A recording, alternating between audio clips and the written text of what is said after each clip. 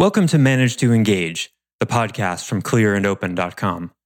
Dedicated to the evolution of you, because businesses grow when people do. Serving leaders, managers, and people who will be, helping you reach excellence in your work and achieve your personal goals at the same time. Sign up for the free course at clearandopen.com. The manager's role is to help the person discover and make room for the discomfort and push through it. Forget business, it's in life. As a parent, you have to learn how to set aside your emotional needs to competently do your job, right? It's in life itself.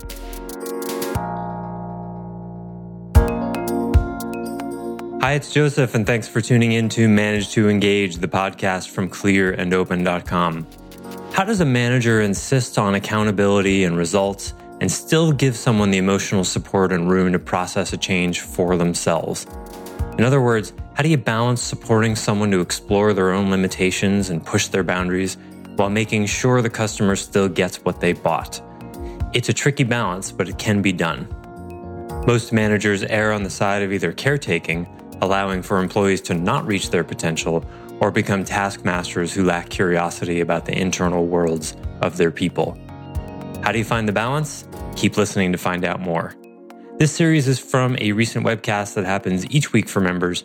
For more information about the many benefits of Clear and Open membership and how to get the help you need in conversations just like this, go to clearandopen.com. Thanks for listening. Now let's dive in. So thank you guys for dealing with my swearing today. I've got some, it's just coming out of me these days. Tony Robbins does it. Tony Robbins can swear and make and be using the F word all over a movie he releases internationally, and so can I. Damn it! And face to face when he's like 6'12". Yeah, I know. Like to someone who's 5 foot tall. I know. Yeah. So don't forget that you have to train people how to be employees.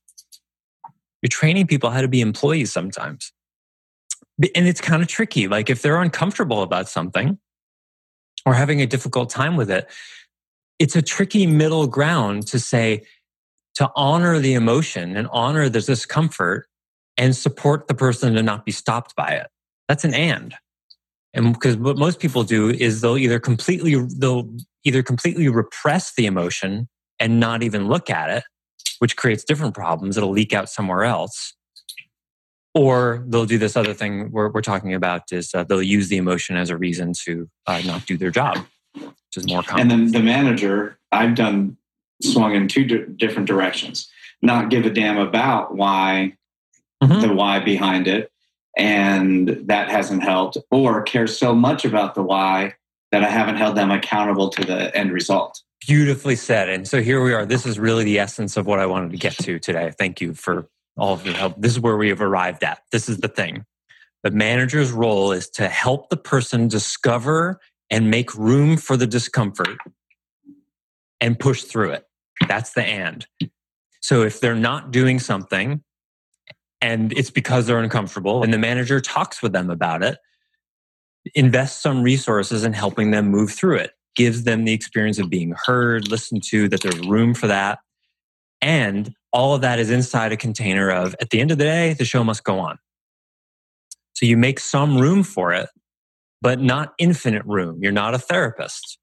Therapists can say, hey, we can talk about this every week for 20 years.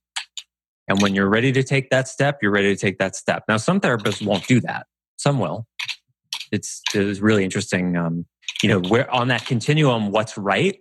This is one of the most central questions to coaching, to therapy. How hard is it reasonable to push someone? There's no right answer to that. Everybody's different.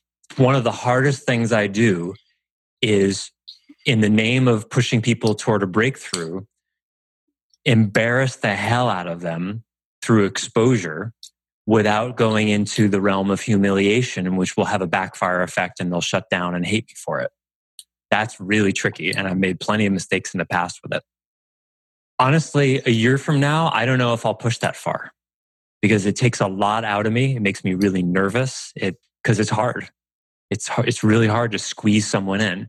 But if you've got an employee and there's serious results that are on the line, and you've invested 10 years into that employee, and you want them to break through, that may be worth it to you to push them that hard. Just to know you've put everything on the table. The last conversation I had with my ex-wife, I did something like that. And every time I look back on that relationship and I think, oh, was there a way we could have made it work? Maybe I missed out. Maybe I should have stayed in it. And I think about that last email I wrote her and I go, no, I said everything I needed to. And she didn't respond the way I needed. And that was it. And so that's another plus side. You did everything you could when you go that far with people. It is a fine line. Yeah. So again, the manager's role is to make room for and encourage people to talk about their own emotional discomfort without ever letting that get bigger than the job, because the show must go on. Because the customers don't care about the discomfort of your employees. Yeah. If you want to run a charity and give away stuff for free, you can do it. But if you charge money, you've guaranteed competence. That's how it works. And ask any parent, right?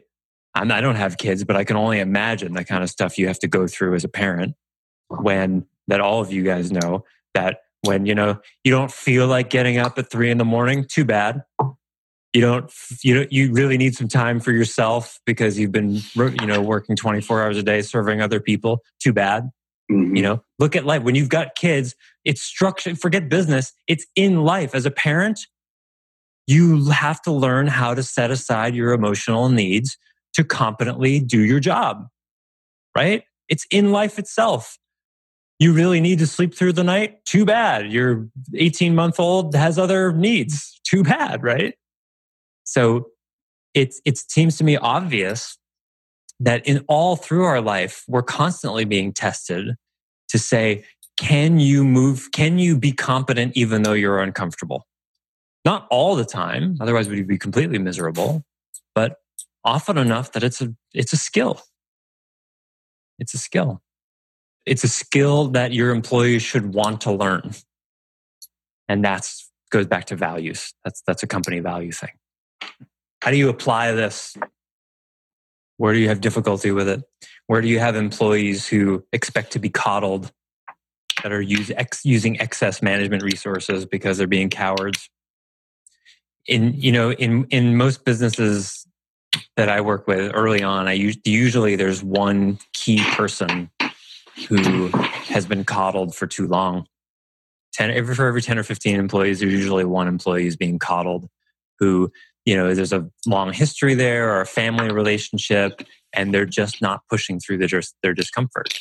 And so the formula is usually like, you step up, you start pushing them through their discomfort, and you see what they do with it. And either they rise or they fold. And that's what the accountability path is all about.